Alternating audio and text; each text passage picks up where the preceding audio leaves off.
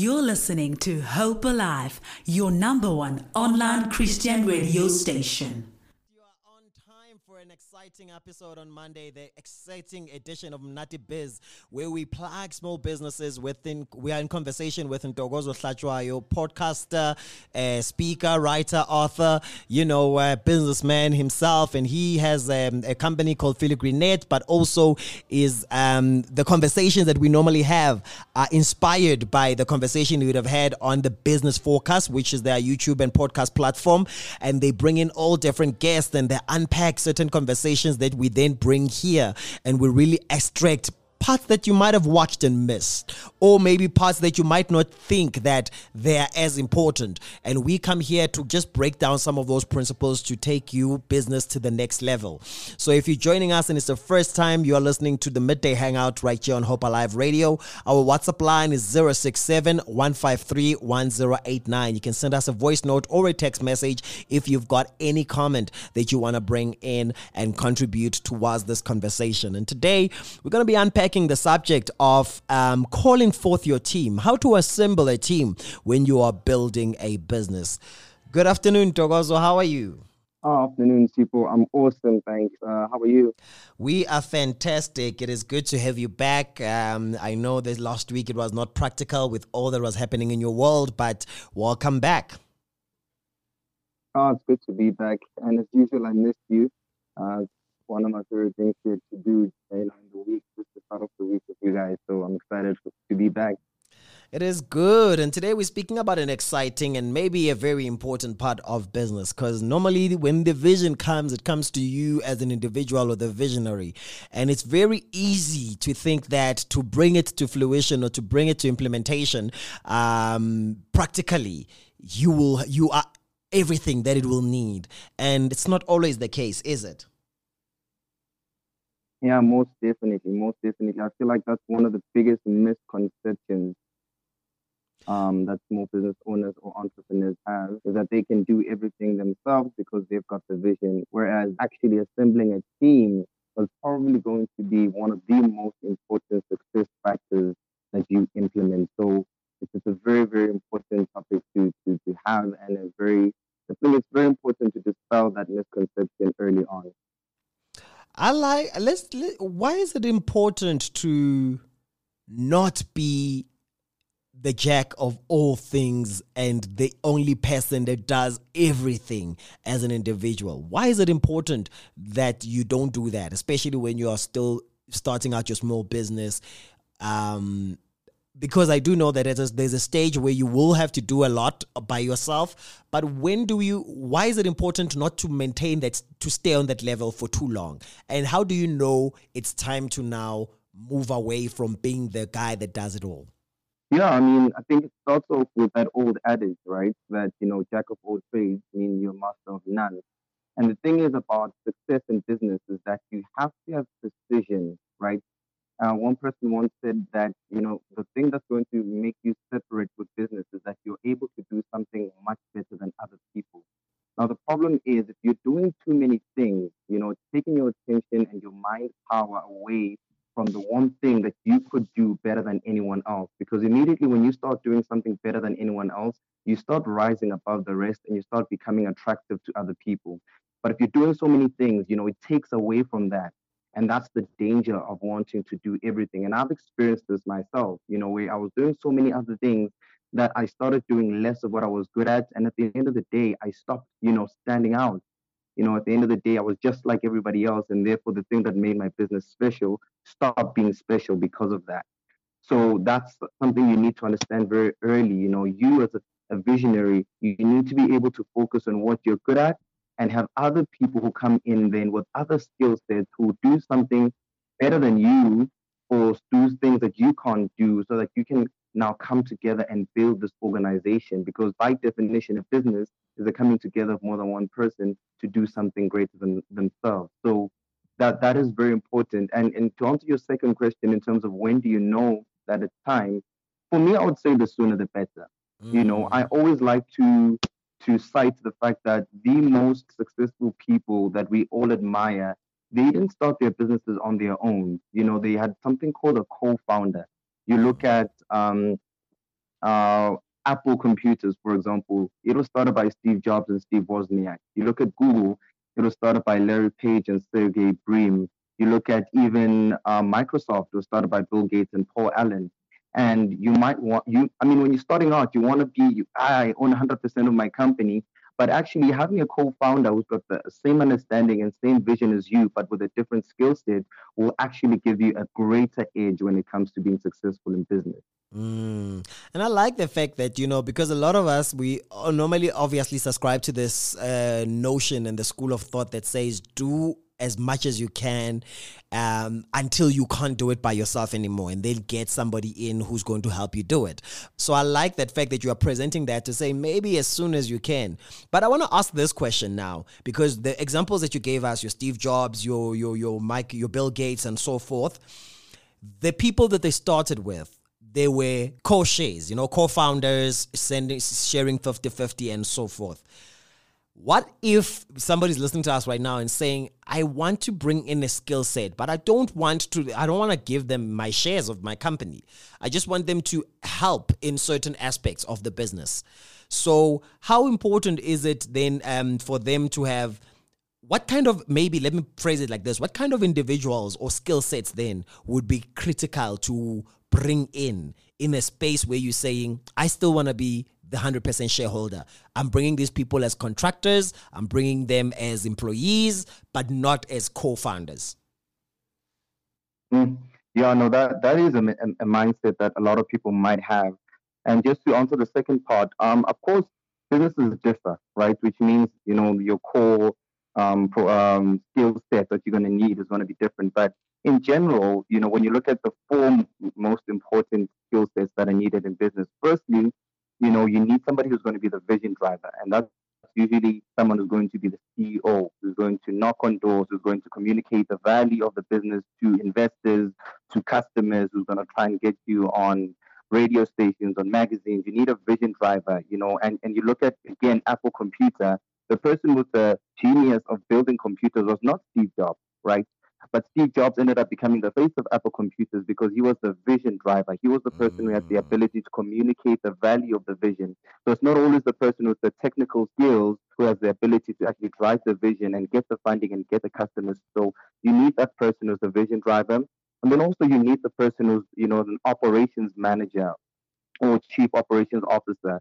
And what that means is this is a person who's going to make sure that the things that are supposed to be done are done, right? This is someone who's going to have to be analytical when it comes to, for example, with Amakota. It's going to have to be that person who says, okay, we're buying this much stock at this time, we're opening at this time, we're closing at this time. They're making sure that everything gets done, right? That's so important because most of the time I've seen vision drivers, are not so good at actually, managing the team or actually, ordering the things that need to happen. So you need that person who's got that analytical mind because usually the people who are vision drivers are the people who are creative, right? They came up with the idea, they're dreamers. And you need somebody who's more practical, who's going to say, I hear your dream, but we have to stop here. We have to stop spending money. We have to meet 4 times a week. You need somebody who's going to do that. Then, of course, you're going to need somebody who's going to be either, financial manager or your business analyst because you're going to be working with money. And if you're going to be asking for money, you need somebody who's going to understand how to cost your product, how to, add a markup to the product, how to draw up the financial statements or to draw up the financial projections rather. And actually, when the money starts coming in, to know how to record it properly, to, work with SARS when it comes to tax. So the financial part is very important because one of the biggest reasons for SME failure in our country is the mismanagement of finances. And, so you need somebody who's going to handle that. And of course, you need somebody who's going to be your marketing person because, again, there's no use having a great product if you're not able to communicate the value of the product to potential customers. So marketing is very, very important, whether it's social media marketing, somebody maybe who can also do websites. That's also going to be very important. Somebody who can design your posters, your flyers, come up with a marketing strategy. So for me, no matter what your business is, those are 4 of the most important skills or roles that every business needs. I like I mean, because many of us, when we're starting a business and you're registering and you're still starting out, the first thing you will invest in probably is more your marketing side. You know, you look into your logo design, you know, because you want to get people's attention and stuff like that. And sometimes you do get the attention of the people, but and then that comes in with a high demand that you can't deliver to because you did not set Mm. up the two that was critical. One, the funding, because you didn't expect, you knew you wanted the attention, but now the attention comes and you don't know how to handle the resource, the financial part of it because you didn't bring in somebody in the team, or you yourself might not have that financial literacy that is necessary to capitalize on that booming season of the business. And then, of course, the one that you also spoke about, the operations manager, is an important one because you going out there, you're getting this attention. Now you're getting ama orders, I-20, I-30 per 30 minutes. It's more than just one person coming in to buy, and now you don't know, you run out of stock. You sell in the morning, and then by the time the afternoon comes and people come to buy, you can't because now you've run out of stock. You don't have a bucket to go order some more. You have to wait for the morning and so forth. So I think I've never thought about how important these two are in the business space. We've spoken a little bit earlier on in the past few weeks about you know, whether or not you need office space. Because a lot of people are going to be like, I need to get an office space. I need to have cleaners in the office space. I need to have somebody that's going to do the photocopy and PA in the front desk. And that time, there's no demand at that moment. So how do we then advise this person? Because now you're bringing in this financial manager, you bring in the operations manager. Where are they working from to avoid the mistakes and the pitfall of having an office space that then doesn't serve you but becomes an expense? Yeah, no, that's a great question. And I think it goes back to the second part of your initial question, that what if this, you know, you don't want to give away shares?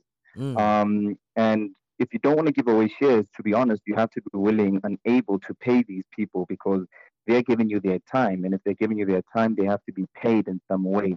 Now, mm, the powerful thing about giving away shares is that firstly, you don't need to pay the people, which means your company is not losing money because the problem is when you're starting your company, you want as much money, as much cash flow as possible flowing within your company that you're not hemorrhaging cash. So the powerful thing about shares is that your company can actually grow with the money it generates without having so many people actually you having to pay so many people.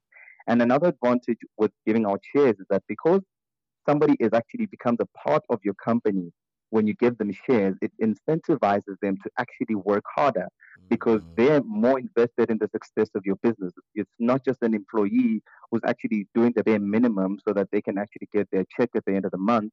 When you're giving someone shares, you're telling them this is your baby as well. And they're more likely to bring in customers, they're more likely to bring in potential funders, they're more likely also to be more lenient when it comes to the operations, which now takes me back to your question now that if you don't have office space and we are all shareholders, we are able to say, no, guys, let's work from home because we're building this thing from scratch.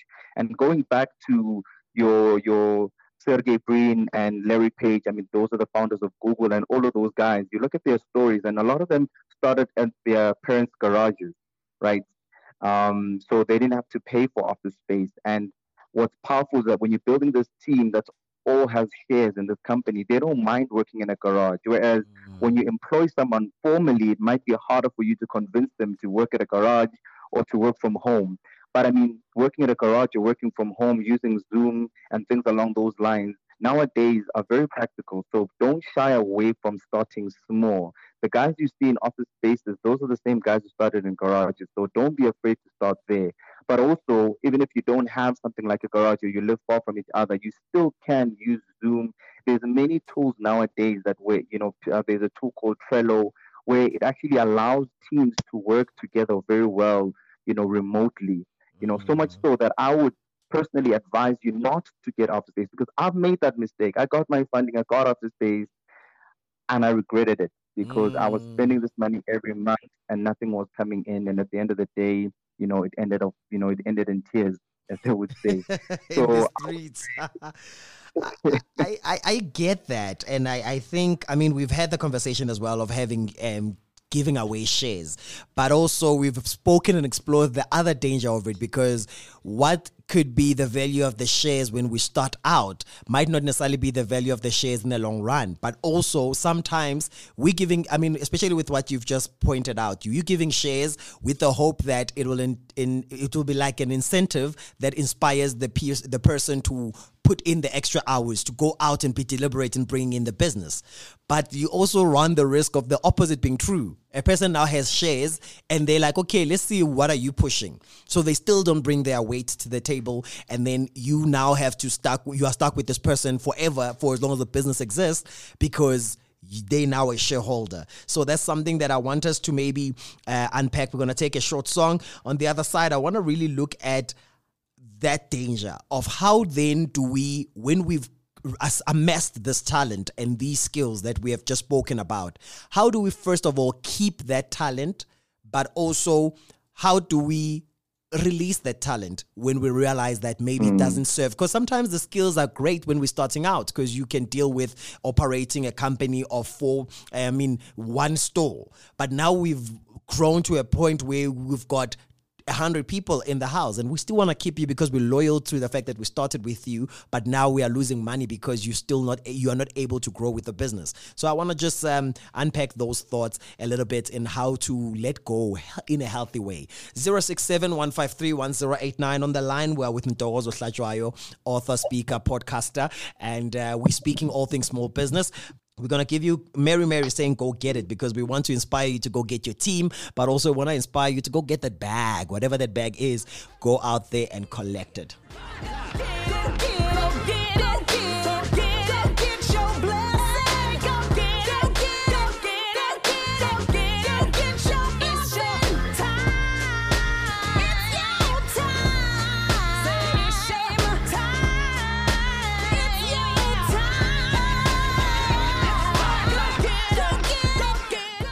Go get it, go get it, go get it. That is Mary. But go get that bag. It is your time. Go get your blessing. Go get whatever it is yours. It is 1:30. We're still in conversation and maybe wrapping up with Ntokozo Hlajwayo. If you have any questions that you want to give to us about small business, maybe, and I mean, this conversation is a lot focused on small businesses because we want to upscale them. But no matter which scale level of business you are in, and I always say that you can take some of these principles and use them in how you do family, in how you do friendship. You know, what kind of people, who's the operating manager in your friendship squad? You know, sometimes you're always fighting with your friends because whenever you have an outing, you're using the same person to organize all the time, and they don't have it in them to put together.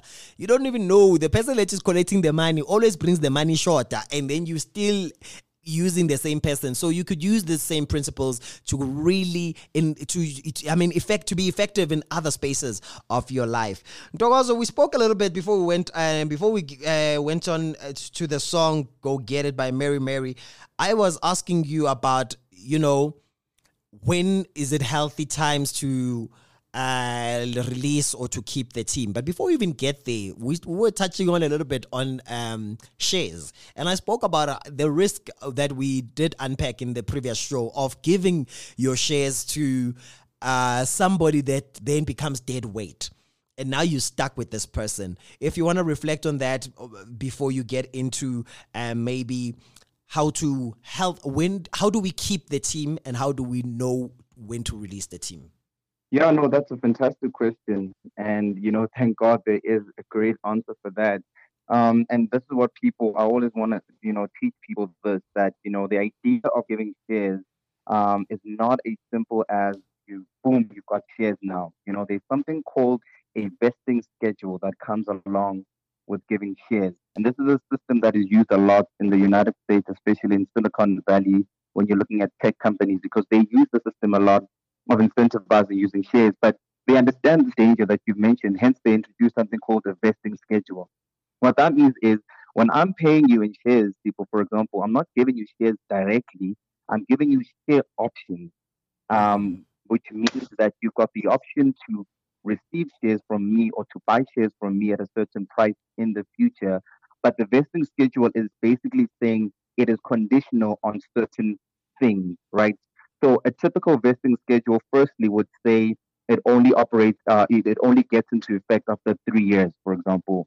So it means even though those people has been working for me and has potential shares in my company, these shares only pass on to you after a period of 3 years. And also, a vesting schedule also has certain conditions. So it says, if, for example, I can put conditions that people must be working in my company for 3 years. For one, he must be operating at a certain level. He must reach these targets. He must do A, B, C, D. So usually a vesting schedule has all of those things, and it exists to solve the problems that you mentioned yourself as well. Uguti, a person can't now be dead weight, which means, you literally can be working for me for 2.5 years and you quit. And at that moment, it means you're not going to get your shares because according to our schedule, they only vest after 3 years. Or if you start, falling off and not doing your work, you won't get your shares because they're only conditional on you reaching a certain score of productivity per month. So there are Mm. things like that, small businesses can put into place. For example, I have in my company an advisor who only gets shares if they live up to certain criteria. So I know if you don't help me get funding or if you don't help me with the things you said you're going to help me with, you don't get anything. So there are ways to avoid that. And I believe that, if people want to know more about that, they can just reach out to me and I'll just give them advice on that. But there's definitely Mm. ways around that. And they really benefit everyone because you can't now expect shares without doing the work. So Mm. it's a very fair system, according to my opinion. I think we need to do a show on this aspect of the show, the vesting part, a schedule of the how to do that. Because a lot of people, when we're speaking, I mean, especially when we're thinking about small businesses, it's in the hood. I'm asking my father to invest, and then I'm saying, Papa, kitla ufa 10,000. I mean, kitla okay, kupa 10,000, kitla ufa 10% shares. Al Papa, no, kibatla ufa 20,000 mara ke batla 35% shares. And then it's just like that. Rabua fella, and it's an agreement. He puts the money in account, and now we agree and we walk on that without having to explore that. So maybe let's pin a point down to come and speak about the vesting schedule, and we're going to mix that conversation with also contracts. How do you draw up contracts for your employees versus drawing up contracts for your contributors, your suppliers, and then also for your shares holders. I think that's maybe going to be an interesting conversation to unpack that, because a lot of us do a lot before we even get to the paperwork, and then we start fighting without having done due diligence with the paperwork. So maybe that's a conversation for another day, right? No, definitely. That's a big one. And I feel like people are going to enjoy it because they'll actually realize that it's not as daunting and as scary as they would think. There's actually some companies that help small businesses with this, and there's some places where you can get templates to help you with this. So I think it'll be very, very beneficial conversation. All right, but let's get back into today's conversation that we're having. And today we're asking you, now that we're speaking today, especially on assembling and putting together a team, and we spoke about the 4 people that might be critical, for you as a visionary to be one of those, having an operations manager, having somebody in the finance, and maybe somebody with the marketing, depending on the businesses that you're doing. They would come in different orders, but those would be some of the critical skills that you would need. Now, how do we keep these relationships and these skill set? What should we take into account when we want to preserve these? It's like, some people have got this, the hunter's drive when you're looking for talent, or like when you're macking on a lady, you give your all to get them, but you enjoy the high of getting. And once you have, it's like, Mm. now let's look for another high, because you are always wanting to be in the pursuit of the the hunt. So in business, how important is it to be content and also to think about how to maintain these forces? In the same thing, I would want to also ask the second part of the question to say, when do you know it's time to let go, and how do you then approach that conversation? Mm. I love this question, and I wish I'd have thought about this, earlier on, in my business career, because, it's very true. What you're saying is so true.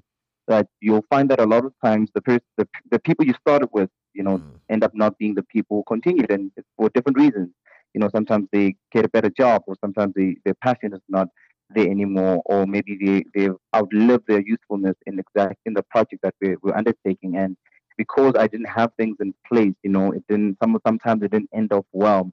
But for me, I think firstly, I think one thing you need to do with your team is create a culture of openness and honesty.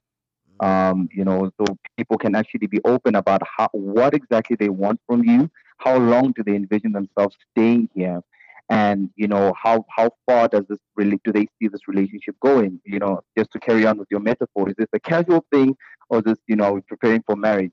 Be honest from the get go with your team members so that you know what sort of team that you have, because it's very possible to have a rotational team which is different to your core team that you're going to go with.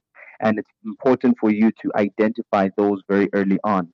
And I feel like one of the ways you can do that is we should go back to creating short work cycles, I believe, which are supported by the vesting schedules that I spoke about, and going back to some companies have those contracts, like it's a 1 year contract, and I feel like that system would be so beneficial for small business owners, because we understand that there's such a huge turnover or cycling of employees as a small business owner that you end up feeling bad when actually you're losing people, but actually your business is too small to attract talent for a long time when you're starting out. So be honest about the fact that you only need people for short periods of time as your business transitions through the growth phase or the growth cycle. So start having those conversations saying, I need marketing from you, but I need it for 6 months.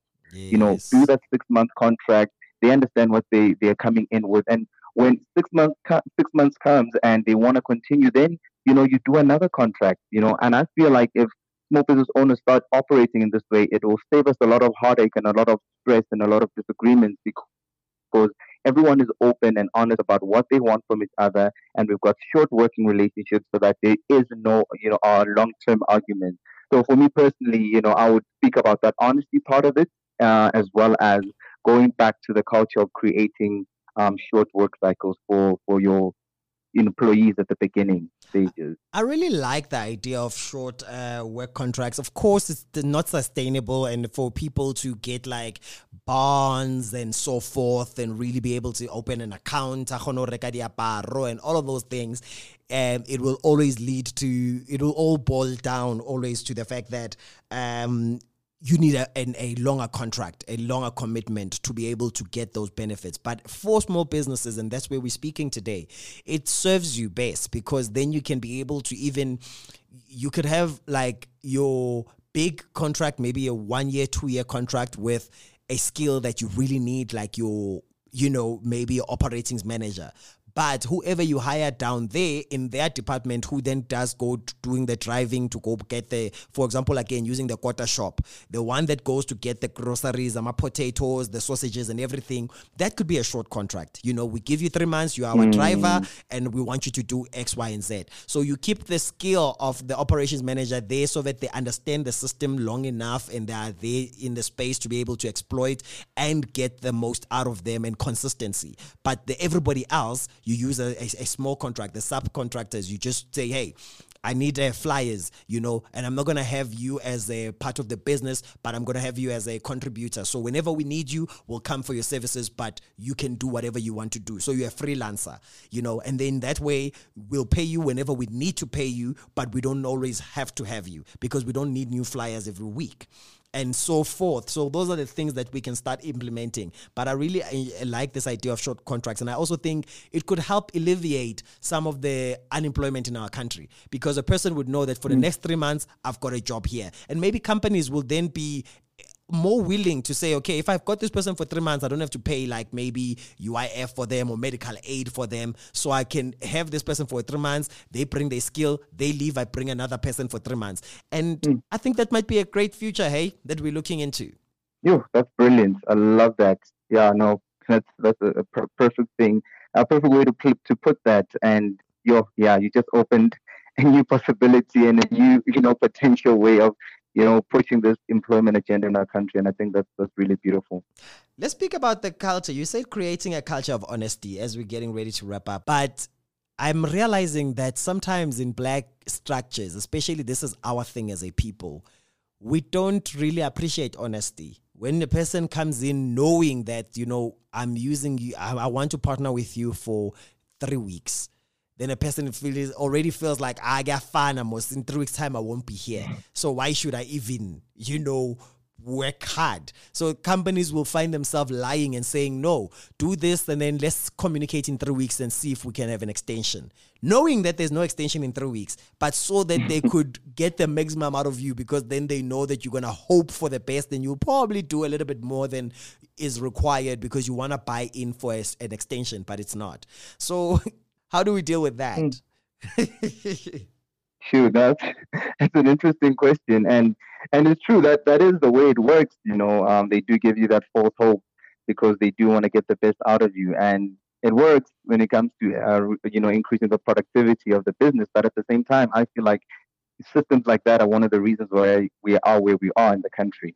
When it comes to unemployment and people being disenfranchised when it comes to the work environment, because at the end of the day, we want to create an employment culture, especially among the small business sector. Let's stop taking practices that are being done at the corporate level that we know is not good and people hate going to work. And let's create a new culture among small businesses that is actually to be new, fresh, and is going to inspire people to work, in a new way. So for me, yes, lying, and getting people's hopes up might work, but at the same time, it is what has led to, people working the way they work and not really being happy at work. But I feel like in creating a culture of openness and honesty where everybody, because for me, I'm like, when a person is not, when you're hiring a person, you're not hiring a machine, you're hiring a person. And one thing I know about people is that they like being appreciated, they like being valued, and they like being, given value for the value that they put in. And I feel like if we inspire that culture of openness to say, this is what we're going to need you for, and this is what you're going to be contributing towards, and if it exceeds our expectations, we might take it to the next level. But at this moment, this is what we need you for. Then I feel like the person will be better able to communicate their value and get their values worth at the end of the day. So, yeah. That for me would be a better approach. No, fantastic. I think this was a very fruitful conversation, and maybe we will revisit it again another time, because it is I think a lot of important things came out. One, especially the one of trying to see how you can, this small contract business, for me, it works because then you can commit when the budget allows you, get the maximum out of those team. And then when the budget doesn't allow you, you don't have the pressure of now saying, I've got to Siposetu who's got a wife, who's got a kid, and now I don't know how to communicate with him at work because of, now you just know, he knows he comes in already, it's 3 months, it's 2 months, and he knows he's out. So he already in the 2-3 months, he's starting to look and think, how do I stretch this money to last me an extra month when I'm out of here so that I get another job? And I think that will allow a lot of people to also gain the skills that they need, because every CV wants an experience, but where are you going to get the experience if you're not getting an opportunity? So that was a fruitful conversation. Thank you so much. We'll do it again next week. Awesome. Thank you so much for having me, and I want to say all the best to everyone who's listening. Yeah. Any episode dropping tonight? No, unfortunately not. But we are coming back next week. Yes. So that will be exciting. And in a few weeks' time, we are having that huge guest that we promised people. Yes. We managed to reschedule with him. So yeah, we're going to be back on soon. Alrighty, have a fantastic day, and thank you so much for the experience and these conversations that are fruitful that we're having right here. Oh, thank you. It's my pleasure, and thank you as well. Bye, everyone.